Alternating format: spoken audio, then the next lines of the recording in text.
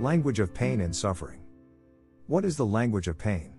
I see people suffering. But how do you communicate that pain and suffering? It is quite natural to say, I understand what you might be going through, but is that really the case? Can that suffering, the other person is going through, can really be felt and understood? Can the quantum or the intensity of the suffering be communicated in words, or it has to be felt? Or neither of these? This is one of the itches that keep plaguing my mind. In search for an answer. Please comment if you agree or not, or any insight you might have on this.